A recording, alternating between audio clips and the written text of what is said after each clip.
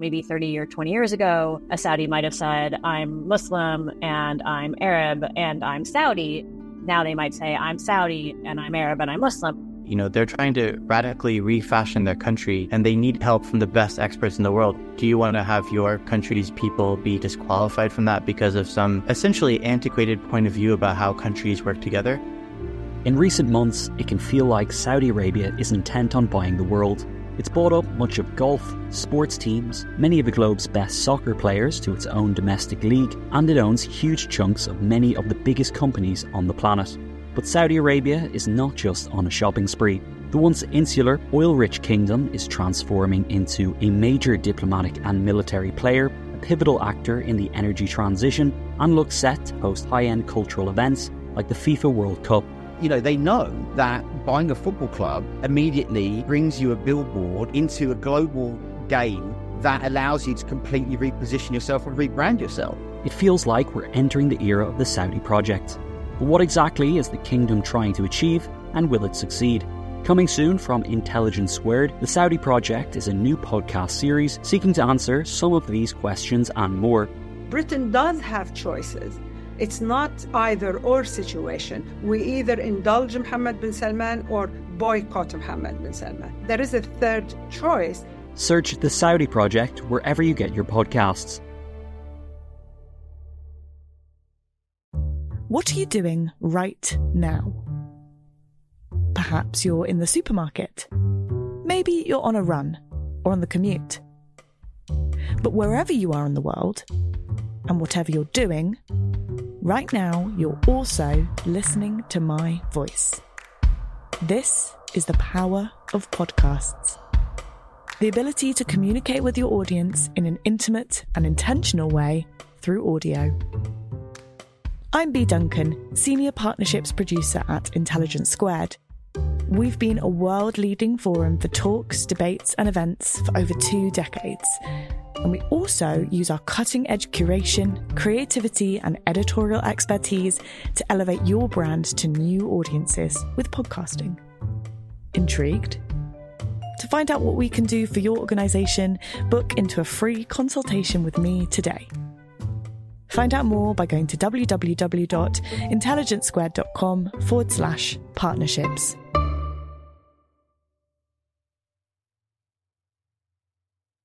Hello and welcome to this week's Intelligence Squared podcast with me, Farah Jassat. This week we look at Britain's hidden rivalry with America in the Middle East in the aftermath of World War II. Daniel is the producer of this week's podcast. What's in store for us today?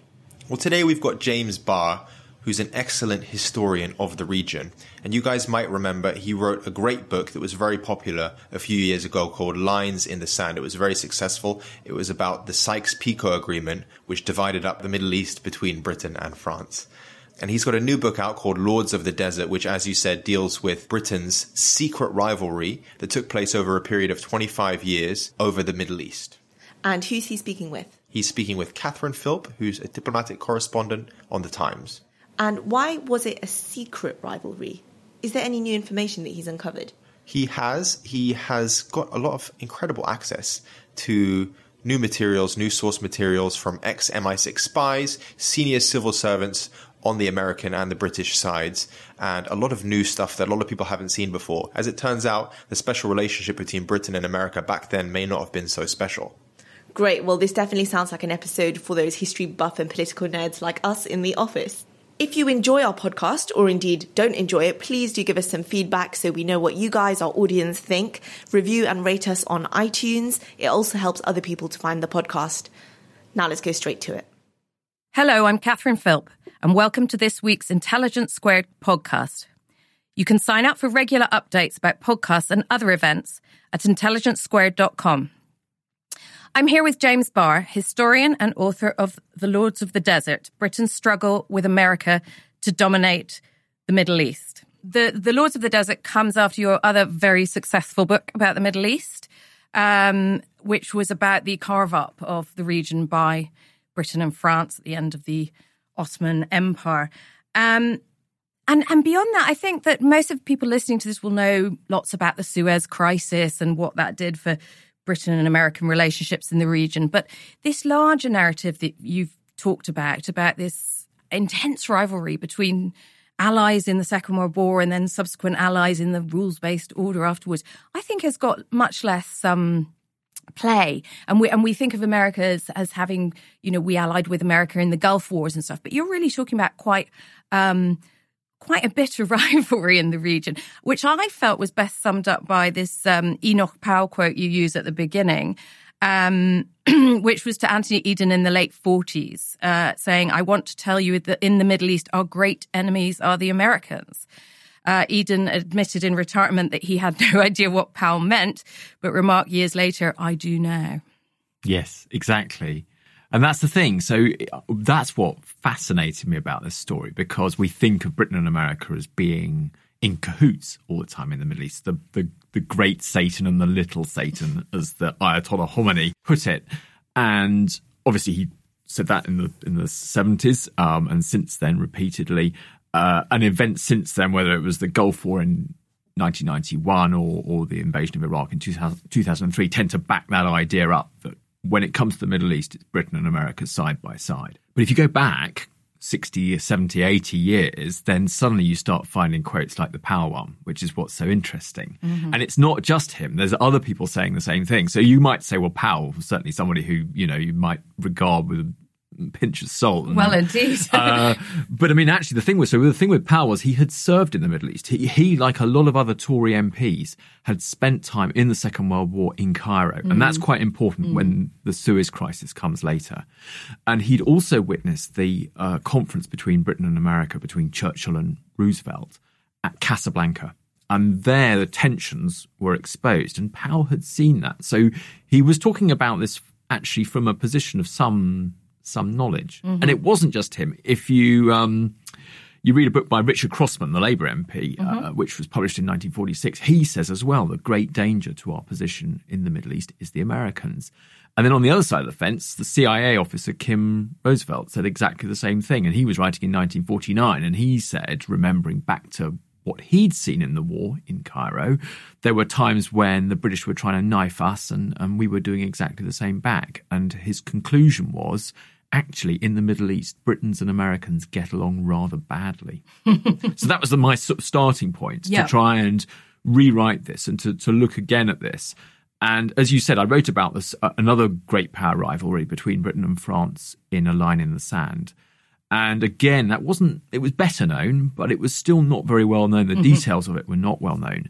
But it does strike me that when you take allies into the Middle East and they fall out, and so in a way that was where I was starting from, and there's an awful lot to back that idea up. And did you start out from the position that you were going to write the next chapter of it, or did the rivalry itself come first? I think the next chapter, because as I finished the research for that earlier book, I'd already started spotting files where there was stuff redacted, and it was clearly MI5 listening to American politicians when they were travelling or intercepting their mail or something when they were travelling to Palestine. Because by the end of the Second World War, in the late 40s, Palestine was a big issue in America because Britain's policies there were unsupportable, really. And so lots and lots of American politicians went to go and see the situation for themselves. The British tried to stop some, but weren't very successful doing it. But as they went there, we were listening in on what they were saying. So I thought that was rather interesting. Well, take us back to the 40s. And in fact, it's even before the Second World War had ended. It was when the war in the Middle East had ended, so 42. And previously it had been a British domain. British imperial power was strong. What brought the Americans into it? It was a mixture of things, really. Commerce was the important thing, but also ideology. And the two things fused rather conveniently. So at the end of 1942, in August 1942, a man called Wendell Willkie arrived on the beginning of a round-the-world tour. And people nowadays will barely know his name. But in 1942, he was very famous. It was a rather familiar story, this. He was a businessman who'd come from nowhere to seize the Republicans' nomination in 1940. But unlike Trump, he lost. He lost to FDR. And FDR, seeing him as still someone who was potentially a threat, sent him on this round-the-world trip to sort of promote American war aims. And Willkie arrived in Cairo and didn't like what he saw at all because He talked to British officials who clearly had no concept that imperialism was a kind of dying concept. And he was pretty appalled as well by the squalor that he saw. Mm. And those two things really triggered a pretty allergic reaction in him. And when he got back to America after this 49-day tour around the world in a converted bomber, he made a great speech. He made a radio broadcast where he said that the era of colonialism is over and we should not be fighting essentially to keep sort of unfree people in that situation. He didn't mention Britain by name, but throughout that broadcast, the comparison he was making was between America and Britain. So that was the ideological thing revulsion to colonialism from which America was born. Exactly. Yeah. And the man who followed him out very soon afterwards was a guy called James Landis, who had been a trust buster in the first Roosevelt administration in the 30s. And he then became sort of America's I think it was economic coordinator in the Middle East. Anyway, he saw the British Empire essentially as a giant trust. He saw it as a kind of closed system where the British were taking raw materials out of the empire, making them up in Britain, and then selling them back to this captive market, if you like. And rather as he'd seen the big companies in America in the 30s, he now came along to try and split that up. So he arrived in late 43 with this mission to try to sort of undo the system that the British were hoping would enable them to keep control after the war. So that was an anti-protectionist move?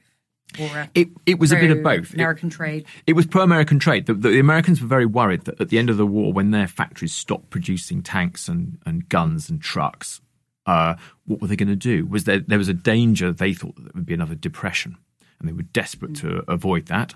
And so one of the things they started to look at was where in the world can we sell stuff to? And the Middle East looked like a good market. There was plenty of demand pent up. These countries had built up big dollar balances. So they had dollars to spend. They had growing middle classes and things like radio sets and stuff like that. America was the natural manufacturer of those sorts of things. So it was really in the Americans' interest to sort of bust this open. Mm-hmm. And oil. Next, oil. So, I mean, if it was empire that Britain and America clashed over first of all, oil was the next issue. And so from immediately after the war, that was the point of contention. Britain was at that moment really the dominant oil producer in that part of the world because the British government owned Anglo-Iranian, which had a monopoly on Iranian oil and produced 750,000 barrels a day. And then through Anglo-Iranian, the British government had a stake in the Iraq Petroleum Company, which, despite its name, had nothing really to do with Iraq, except for the fact that that's where it did most of its business. And it channeled oil out from the oil fields around Kirkuk to the Mediterranean, so westwards, avoiding the Suez Canal and all the tolls that incurred. And the Americans from the 30s had Aramco, which now back in the news, the world's biggest company, was then this. Or so we believe. So that it depends on whose valuation you trust. But let's assume it is. Let's buy the propaganda. At that point, it was a minnow. It was absolutely tiny by comparison. And the Saudi oil market they'd only found oil in 1938, which was a good 30 years after Anglo-Iranian had started producing in Iran. And it was a baby. And most of its oil went eastwards at that point. And that market had been disrupted by the Second World War when the Japanese took over the Far East. So that was the big issue. So the Americans wanted to reorientate that. They wanted to get Aramco to start fueling Europe's recovery. And that's where the trouble started, because that involved building a pipeline across the desert to the Mediterranean as well that was going to compete with IPC. Mm-hmm.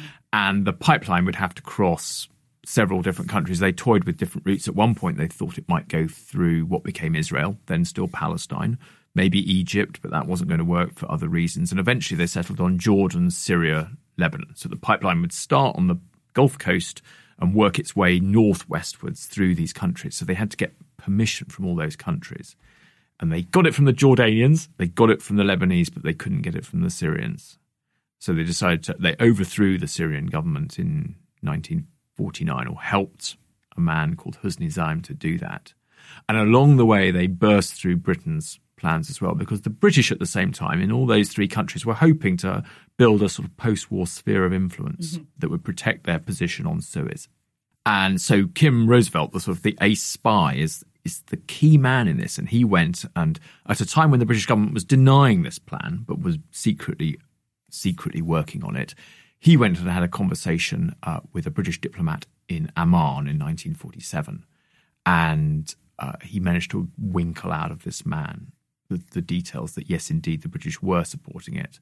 And using that information, they were able to break open the plan. So the British and the Americans were hiding secrets from each other as they vied for control. Even at that stage, yes. And Roosevelt couldn't resist bragging about it afterwards. He was pretending to be a magazine journalist, and he wrote for Harper's Magazine. So he wrote a piece in Harper's Magazine describing how unidentified American officials had seen the light and managed to stop this British plan from happening. But he then wrote a book about it. Beautiful. It's a little book which I bought when I was doing my research. But the story's really camouflaged. So you have to take the book, almost take it apart and get the story back in the right order to understand the significance of what he was doing. And that's one of the things I enjoyed about writing. Well, and let's talk about that, where you got some of this material from, because I understand some of it wasn't previously known, or, you know, there were gaps that you managed to fill. So tell me, what was the most interesting new material you found? How did you find it? Was it what you were expecting? Were you looking for some missing jigsaw piece? Or did it all come as a surprise when you found those things? I was certainly looking for a missing jigsaw piece. Mm-hmm. The problem that I had was that whereas with A Line in the Sand, I had used freedom of information quite easily to open the relatively few files that were still secret.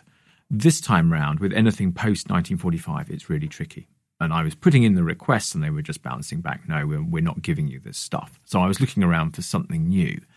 And in 2014, I found it. I went to the Middle East Centre Archive in Oxford. And there they had the diaries of a man called John Slade Baker, who was the Sunday Times' special correspondent in the Middle East. And the diary is enormous. It's about 14 volumes and it runs to 3,000 pages or so. And it's a mixture of handwritten and typed up stuff, which he'd written either at the time or relatively soon afterwards, I think. But the weird thing is, I think because the diary was so big, no one had ever tried to read the whole thing. They'd sort of dipped into bits of it, but no one had started at the beginning. And the funny thing was that if you did so, you realised that very quickly that he was also working for MI6. And that becomes... another one. another one. The only one, surely.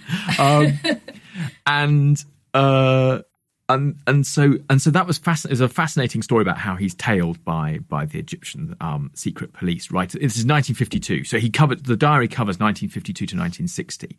So it's really interesting. He's a really good writer. It would be an interesting document in its own right, just as because he had good access to people like Nasser and to King Hussein in Jordan in particular. But he met lots and lots of different people, and the conversations are good, and it is possible to corroborate it. So it's a really nice source. But because of this extra secret dimension, it's really, really interesting because it helps you understand what the British government was trying to find out. Also, what they were trying to hide. And what they were trying to hide. Subsequently. And yes, exactly. And also what this one person, who I assume was a pretty good source, judging by the other sort of information I managed to glean, what he was telling them. So there's some fantastic stuff that shows, for example, that in the run-up to Suez, that the Egyptian government was telling Slade Baker, telling him as a journalist, but off the record, that they expected that in the event that Britain and Egypt came to blows, that the Egyptians would just give up, just like that. And he was talking to the head of the armed forces, and he said, don't worry, we will win. You will win. Don't worry, you will win, was Amer's comment to him. Was that a double play, do you think? It's possible. It is possible, but I don't think so. And I think that he was getting some good stuff. What's interesting is that, of course, he was also writing for the paper at the same time, and one can't help thinking that actually the reports in the paper are relatively bland by comparison because all the good stuff has been taken out and sent secretly to London. But you can't help thinking that politicians actually paid more attention to the reporting, perhaps, than to the secret stuff that was coming through. But all told, it's just the most amazing source, and it's not been well tapped. I've used a lot of it in the diary, but by no means all of it, and there's plenty more for people to get their teeth into. Great. And you also use State Department files, which were very recently released. Is that right? Yes, that's right. In 2017, the State Department released the latest lot of files to do with Iran in the 50s, and in particular to do with the Mossadegh coup. So in 1953, it was well known, although the British government still denies it, we and the Americans conspired to get rid of Mossadegh, the Iranian prime minister. From our point of view, it was revenge because he'd nationalised Anglo-Iranian and thus deprived of us. He had deprived us of our biggest overseas asset. Yeah. But for the Americans, they were concerned that he might be about to dump a whole load of oil on the world market and depress the price both in America for the domestic American oil producers, but also Aramco depended on the price being high, not being low. Anyway, so the State Department have released this stuff. It's 1,000 pages or so. It doesn't add a huge amount to what we know through other sources as well, but it has got one really interesting thing in it that I caught my eye, and that is that at the end of 1951, the British were conspiring to break Iran in two. And what had happened was the oil fields in Iran are in the mountains in the south, and that is the tribal area, essentially. And during the end, or at the end of that year, by the end of that year, British intelligence officers were going into the mountains to meet the tribesmen to talk about whether they might break free of Tehran's rule. And the Americans got wind of this. The reason we know about this is not because of the British files, which don't mention this, but the American files do mention this. So the Americans worked out what was going on and they were horrified by the idea. At that point, they thought it would still be possible to reach some kind of negotiated deal. And so they kiboshed it. And that was that. So at that point, the one idea the British had to try and deal with this forcefully was off the menu until 1953, when the circumstances had changed and a conspiracy was possible. I think you paint in the book that the coup, the joint coup, the British and American backing for the coup in Iran was actually a rare example of working together. But around that, there seemed to be, as you say, the British were trying to split Iran, which wasn't something the Americans wanted to happen. And did the Americans want Iran to nationalise Anglo-Iranian? Did they want to deny the Brits that? It seems like there was a lot. It wasn't an absolute joint effort. It seems like there was a lot going on still of pushing and pulling between the two powers. The key, the ultimate American interest was to break into the Iranian market, which they successfully did because the company that was created after Mossadegh had gone had American involvement in it, which it hadn't had beforehand. So the Americans had always seen Iran as a sort of, British monopoly that they wanted to break into. It's a complicated story, but in 1949, when the question of whether the British would offer the Iranians a better deal first came up, that was definitely as a result of American pressure. The Americans had just given the Saudis a much better deal, or at least it looked better. It wasn't as good as it claimed to be, but it was better. And they did that knowing that would put pressure on the British, and knowing that the British would not be able easily to match that deal, because the two companies were very different. Aramco was a private company owned by American oil giants, but a privately owned company that paid dividends to its shareholders, whereas the Anglo-Iranian company was the British government, just as an oil company, effectively. So the money that it made was, or a large chunk of it, was going into the Treasury's coffers. Mm-hmm. It's about sort of probably something a bit more than £33 million a year at that time, at a time when the annual budget of the NHS was about 250 million. So, not that so, but a significant amount of money that the British government couldn't afford to lose. So when the Iranians approached the British and said, give us a better deal, the British looked at the numbers and went, no, we're not doing that. We're not doing that. And they thought they would be able to stave off the pressure. Now, lest this all sound like poor little Britain getting squeezed out of the Middle East, there was one episode which I thought was very interesting and I was not aware of. Let me take you back to the 40s. The Middle East Supply Company and the Brits' exploitation of something called Lend-Lease. Can you describe that? Yes, the Middle East Supply Centre. there's a book about it, a thin book, which I read so that you didn't have to. It's a really arcane subject, but it arose out of the circumstances in the Second World War. In the war, the Mediterranean became too dangerous for merchant shipping to get from Gibraltar through to Port Said. And that was a big issue because at that point, the Middle East generally wasn't self-dependent. That's what I mean. It basically was a net importer of food. Self-sufficient. That's it. It wasn't self-sufficient. So it was a net importer of food every year. So there was a problem. If the people of that part of the world weren't going to starve, then they had to come up with a better way to do things. So they created this thing, the Middle East Supply Centre, to ration shipping. And because these kind of questions it suddenly starts to delve very deep into the economy of the countries concerned. Before long, this centre was essentially trying to improve agricultural techniques, controlling all kinds of things like transport. It ran a locust control mission that had the powers to go wherever it wanted in the Middle East in search of locusts, trying to eradicate them before they laid eggs. And so that was going to be the kernel of this British plan to hang on, because the British thought, well, if we can keep these wartime controls in operation beyond the end of the war, because we'll come up with some grounds to do this, we can keep American imports out, and we can essentially turn this into our own little place. And they came up with the idea of sort of redesigning the thing and inviting local cooperation, so it become a sort of council, a bit like the EEC, I suppose, in its early days. That was a similar sort of idea.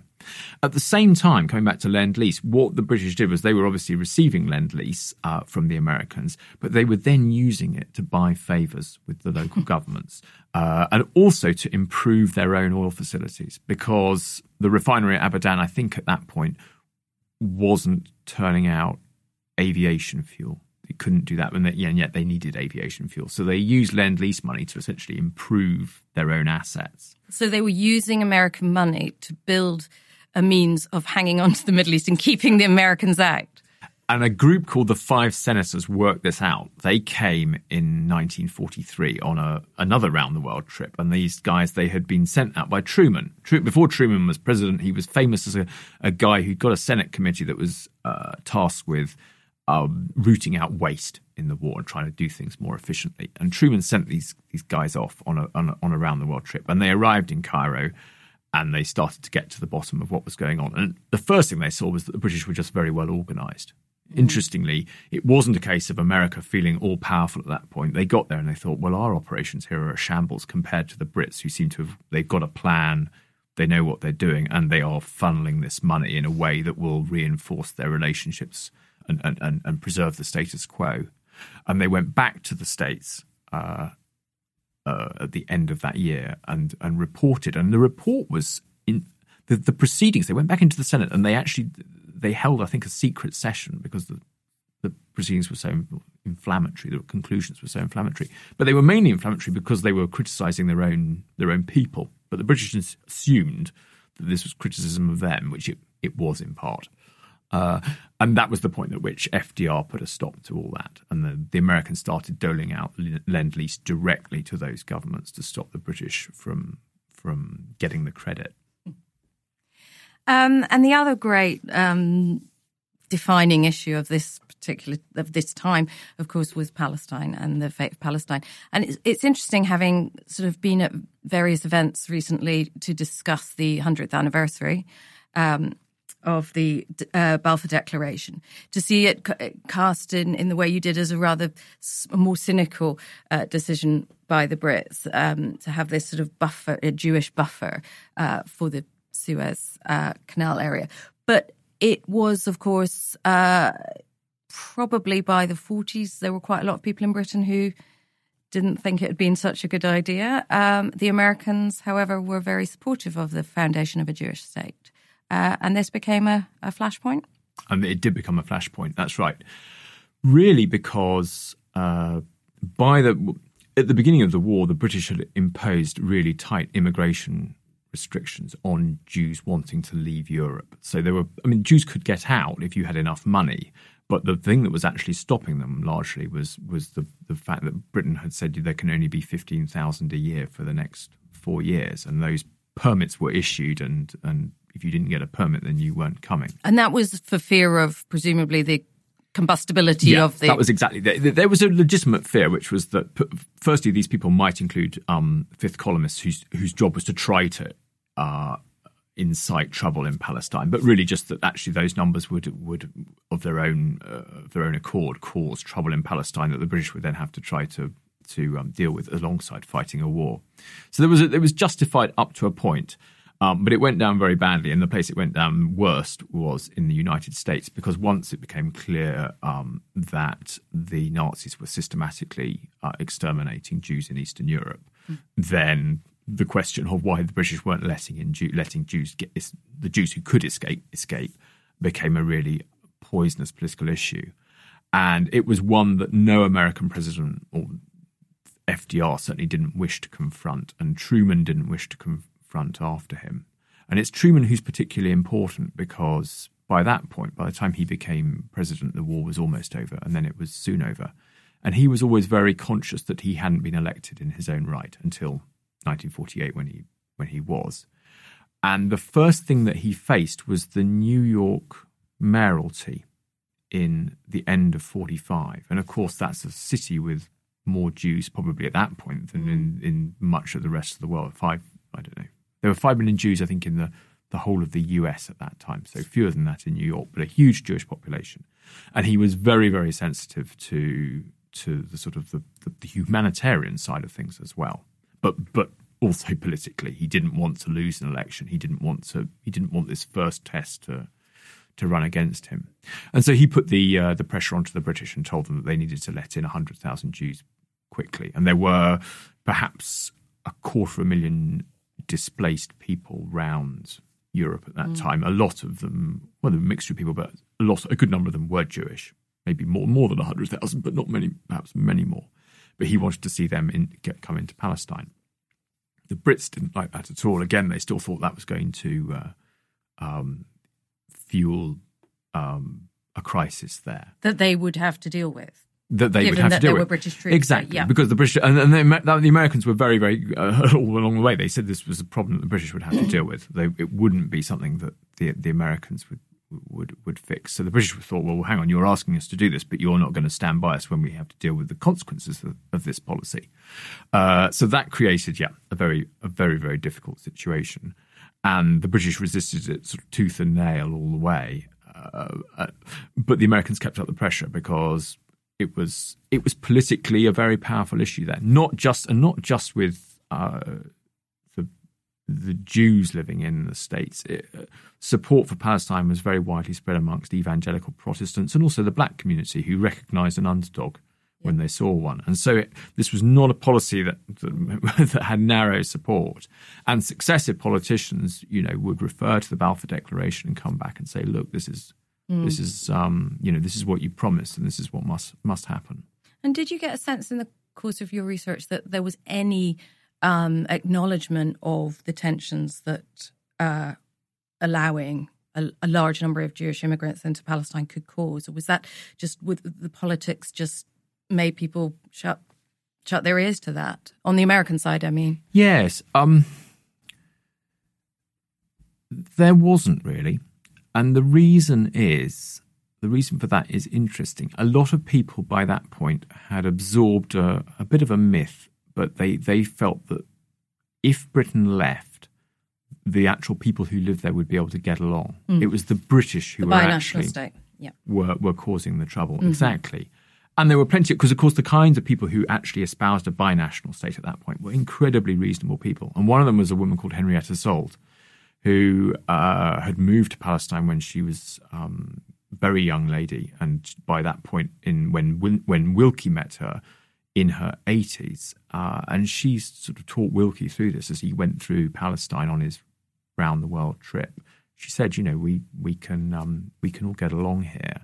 And Wilkie put that rumour to her. He said, is it true that some power is sort of making the situation difficult here, meaning the British, but without mentioning them. And she said, yes, I'll have to say, I'm afraid it is true.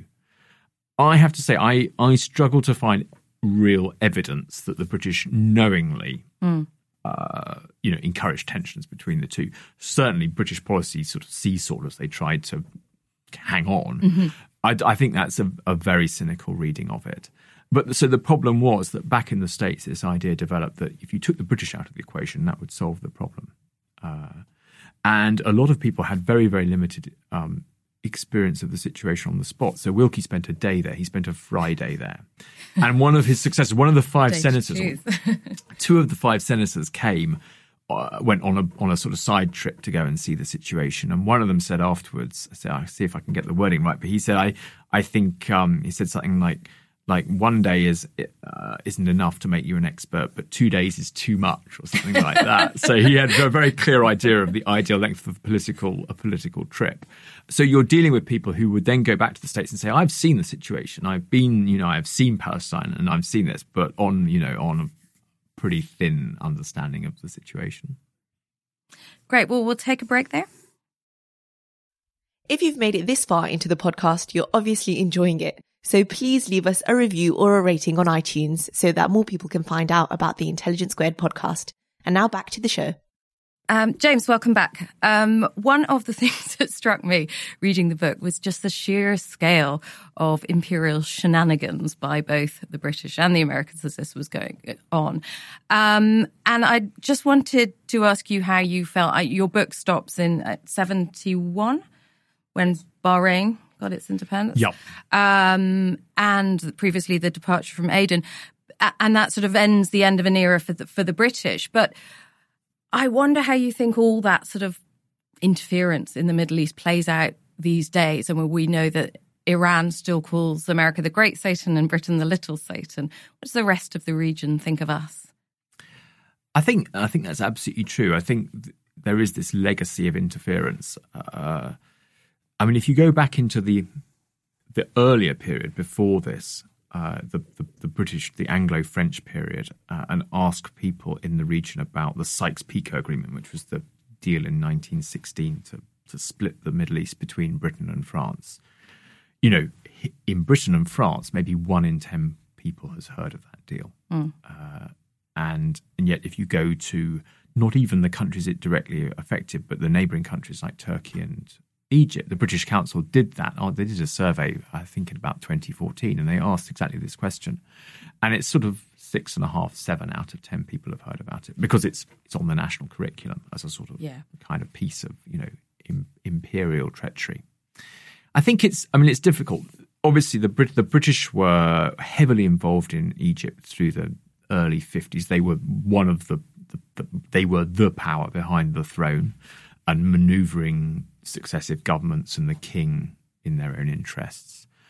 The Americans got into the Levant once the pipeline was there and were very keen to shape politics there. And the British were still the powers behind the throne in Iraq up to 1958 when the Hashemites were overthrown. And that does leaves a long legacy, and it means that people see conspiracy rather than cock up whenever they see events now. So to take a recent example, Assad was very, very keen early on in the Syrian uprising to sort of, to detect foreign hands. And, I don't know exactly to what extent that was true at the point when he first made that allegation. I think, since then it's quite clear that Syria has become a free-for-all for many different countries.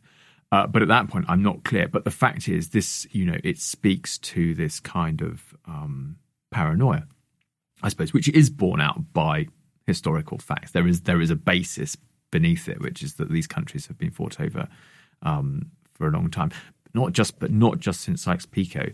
You only have to go to Syria and see the architectural, the archaeological heritage to realise that, particularly northern Syria has been a battleground for 4,000 years.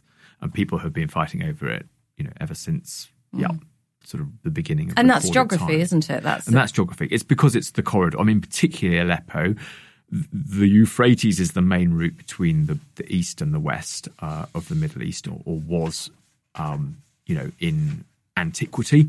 And Aleppo is such an important trading city because of where it lies. It lies at the point where the Euphrates gets closest to the Mediterranean coast, and that is why Aleppo is there, and that is why people have clashed over it repeatedly over that time. So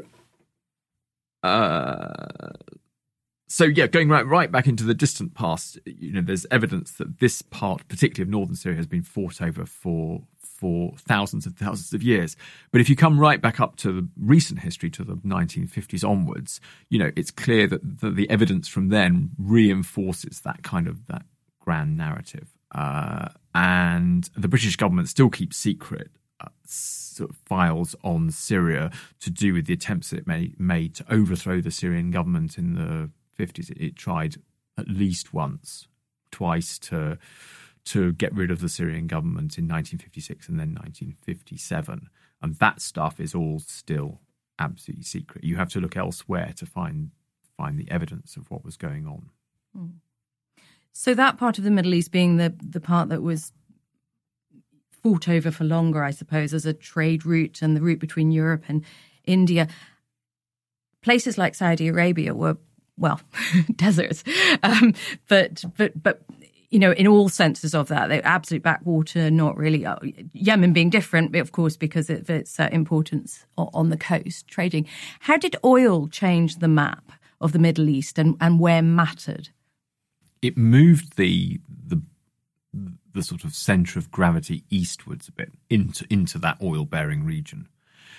The Gulf had mattered to the British from the beginning of the 19th century because it was the waterway that took you from Basra through to India. British, as you said just now, it was control of the route to India that mattered, and whether that was the route that went through Suez after 1869, or whether it was the route that took you through Aleppo and across country and then down the Euphrates. Those were the routes that mattered. And British policy from the beginning of the 19th century was to try and keep other powers out of that space. And that was where Sykes-Picot then came in 1916, with the French and the Russians being the powers that Britain wanted to keep as far away from India as possible. But oil began to change that. What it did was it meant that in British calculations, it wasn't simply that the Middle East was a crossing point. It wasn't simply a case of area control, but actually it became important in its own right. And it mattered particularly for the British after the Second World War because the British government had got no money. It was bankrupt, or near enough. It owed everybody loads of money, whether it was the Americans for all the war loans or indeed the countries they'd been involved in defending. So, Britain owed Egypt vast sums of money because we bought stuff on credit during the war. So we owed everybody money. And so control of the oil became really, really important because Anglo-Iranian, or IPC, generated oil that was priced in sterling. And it was more valuable than gold. Because actually we didn't have much gold, but if we had oil that was priced in sterling, the British government could always print more money to buy that oil. Okay, it might trigger vast inflation, but they could do that. And that was why that was so important. So the Middle East sort of assumed this important role. It had been important already. Oil was important, from the moment in the 1910s when Churchill said, let's shift the fleet from coal to oil. But it became really important when Britain became this kind of semi-bankrupt, supposedly victorious nation in 1945. And that also put Britain and America on a collision course because, of course, for another interesting reason, which was that the concession in Saudi Arabia, or the borders of Saudi Arabia had never been defined. So King Ibn Saud had given the Americans the oil concession in 1933, and they'd started to exploit it in the area on the coast just near Bahrain, but they'd never explored further south. But by 1945, the oil geologists thought there was oil right in the south of the country, and that begged the question about where the frontier lay. Because although Ibn Saud had said you can drill for oil within my frontiers, no one knew where those frontiers were. And in fact, they just petered out, and the desert moved. The empty quarter was just shifting sand, and so there was no way of setting a frontier. Across the other side of the desert, on the south side, the Sultan of Muscat and the Sheikh of Abu Dhabi had all given concessions to Anglo-Iranian subsidiary IPC. So there was immediately the kind of the basis for a conflict, because British geologists were trying to push their borders northwards whilst the Americans were trying to push them southwards. And this all came to a head in the 50s with a conflict over an obscure oasis called Barremi, which was actually, initially they thought there was actually oil beneath it. But in fact, what was more important was that there was water there. It was the place that you needed to occupy in order to be able to mount oil exploration in that area. That's what made it so important. And it was basically an old point on the slave route, among other things. So this was really, really important. And in the 1952 or so, the Saudis just decided they were going to occupy it with significant American backing behind them. And they then sort of embarked on this attempt to bribe the people of the area to sort of bring them into Saudi Arabia. Now, I mean, actually, Barremi today stands on the border between Oman and the UAE. So we know that attempt didn't succeed. But the reason it didn't succeed in large part was due to the British, who came in 1955 and just decided that they would solve this problem by booting the Saudis out. So they sent in an armed force in October 1955 to get rid of them. The Goon Show did a skit called the Barremi Affair, I think, which was on the radio within weeks of this happening. Wow. One question that is constantly addressed is why the Middle East sort of takes up so many of our headlines these days, and is it just an intractable problem? It's just going to sort of bubble on forever. Does it have to matter? Does it have to be? I remember an Economist cover once just saying the Middle East doesn't matter. Let's just forget it. Is it just always going to be this area that takes up half the foreign section in any newspaper, or is there, is there a sort of standing reason why it needs to matter, or could it just become quieter? It's a really good question. And you can't help thinking there's a sort of dog in the manger attitude that because it's been important, people continue to think, we must, they've got it, I want my chunk of it. And I can't help thinking that part of that's true, particularly when you start to think about how, all kinds of things, the internet, energy, solar energy or renewables or shale in the US are going to change where, Yes, I mean, people kept saying fracking will mean that the Middle East won't matter anymore because there'll be oil. And I think that is certainly just true. About oil. That certainly means the Americans no longer have to worry to the same extent about how much supply is coming from the Middle East. But those issues change because the Americans were the big supplier of oil back in the early part of the century, and then they suddenly started to worry that their stocks might run out and they needed to conserve some. And then the Middle East became important again, or became important to them because there was billions of barrels of oil beneath the sand. But now you see it swinging back again. But there must come a point, I suppose, in a bit where the Americans start to run out of shale oil, and therefore they'll start to look again at whatever. Now, whether by then we've finally got on to using some other kind of energy or we've found some other source, I don't know. But then, Saudi, if it can't make money from solar power, I don't know. But, I think the job to try. Yeah, exactly. But the geography does still matter, and it matters in the context of oil because the pipelines are still an issue, and a pipeline is invariably a political project. And this is why I think this part of my book it's a 70-year-old story, but it has huge contemporary relevance because whenever you're building a pipeline, you have to consider the stability of the countries it travels through and so on. And that was the case with the tap line in the end of the 1940s. But, you hear now there were various pipeline projects mooted in Syria before the war. The Qataris wanted to build a gas pipeline that came out there. Assad said no, but he was keen to have a pipeline that came from Iran. So effectively like a sort of iron umbilical cord that linked him back to one of his major sponsors and would ensure that the Iranians had a vested interest in keeping him on the throne in Damascus. So there's these sorts of these sorts of things. And those pipelines work because of geography. And so the geography that means that, there have been 10 important battles within 100 miles of Aleppo in the last 4,000 years is the same geography that says this is the natural route for a pipeline running east and west. So there's certain things there that they can't avoid. But I do, I wonder, as you say, whether if you took out those things, if the Middle East was no longer a big energy producer, whether would we still be fighting over it? Would we still, because we don't need to travel through it in the same way that we did, Well, Russia clearly thinks it matters, or whether that's part of a large geopolitical struggle. I mean, we're looking at, and China's got things going on, trade routes, One Belt, One Road. We've actually almost got more powers coming into the struggle for the Middle East right now than we did at the time of your book.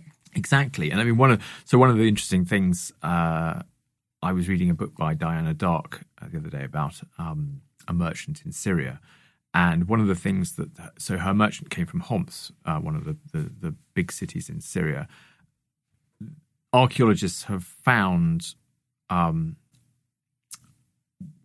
it's material from Homs that dates back, I think, 2,000 years or so, which has got Chinese silk running through it. So these places, going back to your point about the One Belt, One Road or the Belt and Road, they've been literally on the Silk Road for a long time, and that interest is coming back again. So there's definitely interest in that, in that kind of thing. With the Russians, I don't know. I sort of feel that their interest is slightly more opportunist, and I've seen that built out since then into a sort of, they've almost strategized a purpose for this intervention. What sort of afterwards. retro-engineered their strategy, which, let's face it, lots of us have done in at times in life. But I sort of, my sense was that they got in there because they saw an opportunity to frankly give themselves some leverage in world politics again, which they felt they hadn't had. But they probably also can see exactly those same geopolitical things, that if they can control energy routes running through there in the same way that they're trying to do with the Nord Stream pipelines, there is a strategy in that, and it gives them a reason to hang on. Equally, perhaps that's the reason why the United States has got people in eastern Syria, which is, of course, where Syria is relatively small, but their oil fields are. That there's a reason for them being there. I'm sure they claim it was because ISIS were there, James. Yeah, I'm sure they would, but there might be a reason why they would stay beyond. I mean, I think reports of ISIS's death sound a bit premature, but it might be a reason why they would stay on there, if only to deny it to others. So it's pretty cynical, brutal politics. Well, speaking of cynical, brutal politics, it would be remiss of us not to address the Saudi-American relationship today and current events going on with the disappearance of a prominent Saudi journalist who is also a US resident. Donald Trump has got very close to the Saudis. They seem to have got him on board very much with their anti-Iranian coalition. But they're facing something of a crisis. So I wondered if you could talk about, because you chart sort of the beginnings of that relationship with the gift of the Aramco concession from Saudi to America. How has that relationship evolved and where is it going? This is a really good question. I'm actually trying to think through this myself at the moment. So could you do it out loud? Yes, I might have to do it out loud, and it may be slightly unformed. But let me try to think. Just to recap. The deal from the 40s onwards was that America supplied arms to the Saudis in exchange for oil. The Americans didn't actually want Saudi oil, but they wanted the Saudi oil in Europe. But that was the deal. It was arms for security. I mean, as you roll on, though, it becomes more complicated because obviously there's other sources of oil have come on stream. So, I can't see that Saudi oil itself is as important anymore. But the Saudis, the Americans decided at that point that essentially Saudi's security was American security. They made that decision in the 40s that having thought that early on, and the original reason they did it was to do with Russia maybe I'll get away. If I talk about the history, I can get away with avoiding the current prediction. But the Dhahran, the airbase in the oil fields, was really important. Basically, the reason there's an airbase there is it's a big limestone plateau. It's the only place around there where you can have a runway for very heavy aircraft, in particular bombers. And in the late 40s, by the time the Cold War had started, the reason the Americans were so desperate to keep this was because it was the closest airbase for them to attack southern Russia, where all the the industrial heartland of southern Russia was. And the airbase was on very cleverly, the Saudis had got it on a 3-year lease. So the lease was constantly coming up, even more frequently than an American presidential election. So the Americans were never able to really give the Saudis any particularly tough messages about how they operated their finances, the sort of state of human rights in the kingdom. All these sorts of things were always just withheld because they just wanted to keep the base. And eventually it was turned over to the Saudis proper in, I think, 1962 or something like that. But you sort of sense that, in a way, even if that direct relationship has, or that particular issue has ended, that kind of general way in which the relationship went on at that point has sort of carried on, that the Americans have never really applied the same sort of moral concerns perhaps that they did to the British. Whereas, with the British in this story, that they were quite prepared to say that empire was out wrong. Of date. They weren't so prepared to do so with the Saudis. And that's partly because of the I guess memories of things like 1973 and the oil shock then and so on. So there's still oil is a weapon. I'd be surprised if the Saudis are really willing at this particular moment, when they're short of money anyhow, to start turning the taps off on their oil supply in a way that will just affect everybody. But it's clear that they're pretty rattled by the way that American politicians, if not Trump himself, are treating this pretty horrifying incident. If what everyone thinks has happened, and this poor man's been murdered, then yeah, it would be interesting to see how Trump is able to sort of steer himself through that, and obviously he seems to think that the Saudis are still a good thing, and he's got his own reputation on the line, having been on a trip there and saying very encouraging things about them. But also how the Saudis get themselves out of this knot as well, because I can't really see them doing what one of the Saudi papers was saying, I think yesterday, that that they might even consider a sort of an alliance with the Iranians. That seems to me to be... That seems highly unlikely. Seems quite unlikely to me. And of course, I suppose they bank on that anti-Iranian coalition to get away with what they want to do. And that will be the question. The question is, does that matter more than this, egregious piece of violence in American calculations? It's interesting that the commercial companies that were associated with the Vision 2030 thing have started to back away because they recognise that their reputations are on the line. And so perhaps even if Realpolitik says that the US itself stays shoulder to shoulder with the Saudis, whilst probably saying some pretty unpleasant things privately, the fact that the commercial companies that the Saudis depend on, if they're going to make this vision anything like a reality, if you buy the sales pitch, but the fact that these companies are vanishing is seriously bad news for them. It's sort of part of a shift, isn't it? That's true of many regions, many countries, that more and more diplomacy is about companies and businesses than it is state to state. You think of Trump pulling out of the Paris Peace Agreement and immediately lots of companies in the US saying this isn't going to make a difference. We are still going to stick to those targets. We don't want the freedom to pollute because the reputational risk is so great. Yeah, that's a really good point.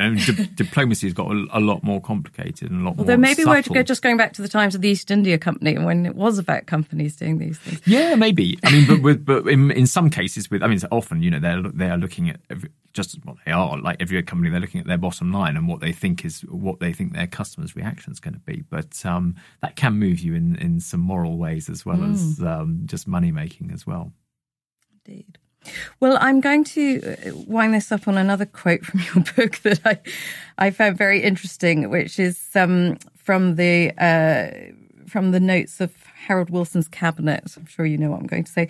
After the Brits pulled out of Aden and Dean Rusk, the US Secretary of State, said, for God's sake, act like Britain.